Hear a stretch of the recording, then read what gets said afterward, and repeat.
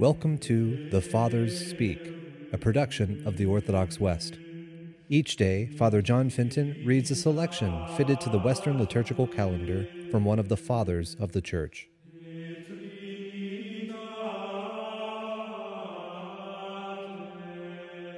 On this day we commemorate our Holy Father among the saints, Peter Chrysologus, by listening to a portion of a homily by this Holy Father. A virgin conceived, bore a son, and yet remained a virgin. This is no common occurrence, but a sign. No reason here, but God's power, for He is the cause and not nature. It is a special event, not shared by others. It is divine, not human. Christ's birth was not necessary, but an expression of omnipotence, a sacrament of piety for the redemption of men. He who made man without generation from pure clay made man again and was born from a pure body. The hand that assumed clay to make our flesh deigned to assume a body for our salvation. That the Creator is in his creature, and God is in the flesh, brings dignity to man without dishonor to him who made him.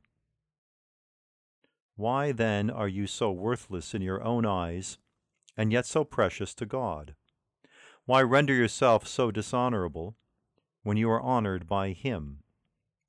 Why do you ask how you were created, and do not seek to know why you were made?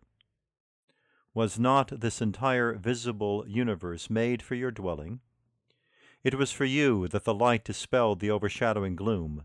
For your sake was the night regulated and the day measured. And for you were the heavens embellished with the varying brilliance of the sun, the moon, and the stars. The earth was adorned with flowers, groves, and fruit, and the constant marvelous variety of lovely living things was created in the air, the fields, and the seas for you, lest sad solitude destroy the joy of God's new creation. And the Creator still works to devise things that can add to your glory. He has made you in His image, that you might in your person make the invisible Creator present on earth. He has made you His legate, so that the vast empire of the world might have the Lord's representative. Then in His mercy God assumed what He made in you.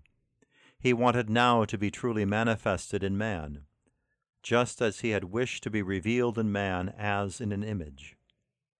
Now He would be in reality what He had submitted to be in symbol. And so Christ is born, that by His birth He might restore our nature. He became a child, was fed, and grew, that He might inaugurate the perfect age to remain forever, as He had created it. He supports man, that man might no longer fall. And the creature He has formed of earth He now makes heavenly. And what He has endowed with a human soul, He now vivifies to become a heavenly spirit. In this way He fully raised man to God, and left in him neither sin, nor death, nor travail, nor pain, nor anything earthly, with the grace of our Lord Jesus Christ, who lives and reigns with the Father in the unity of the Holy Spirit, now and ever and unto the ages of ages.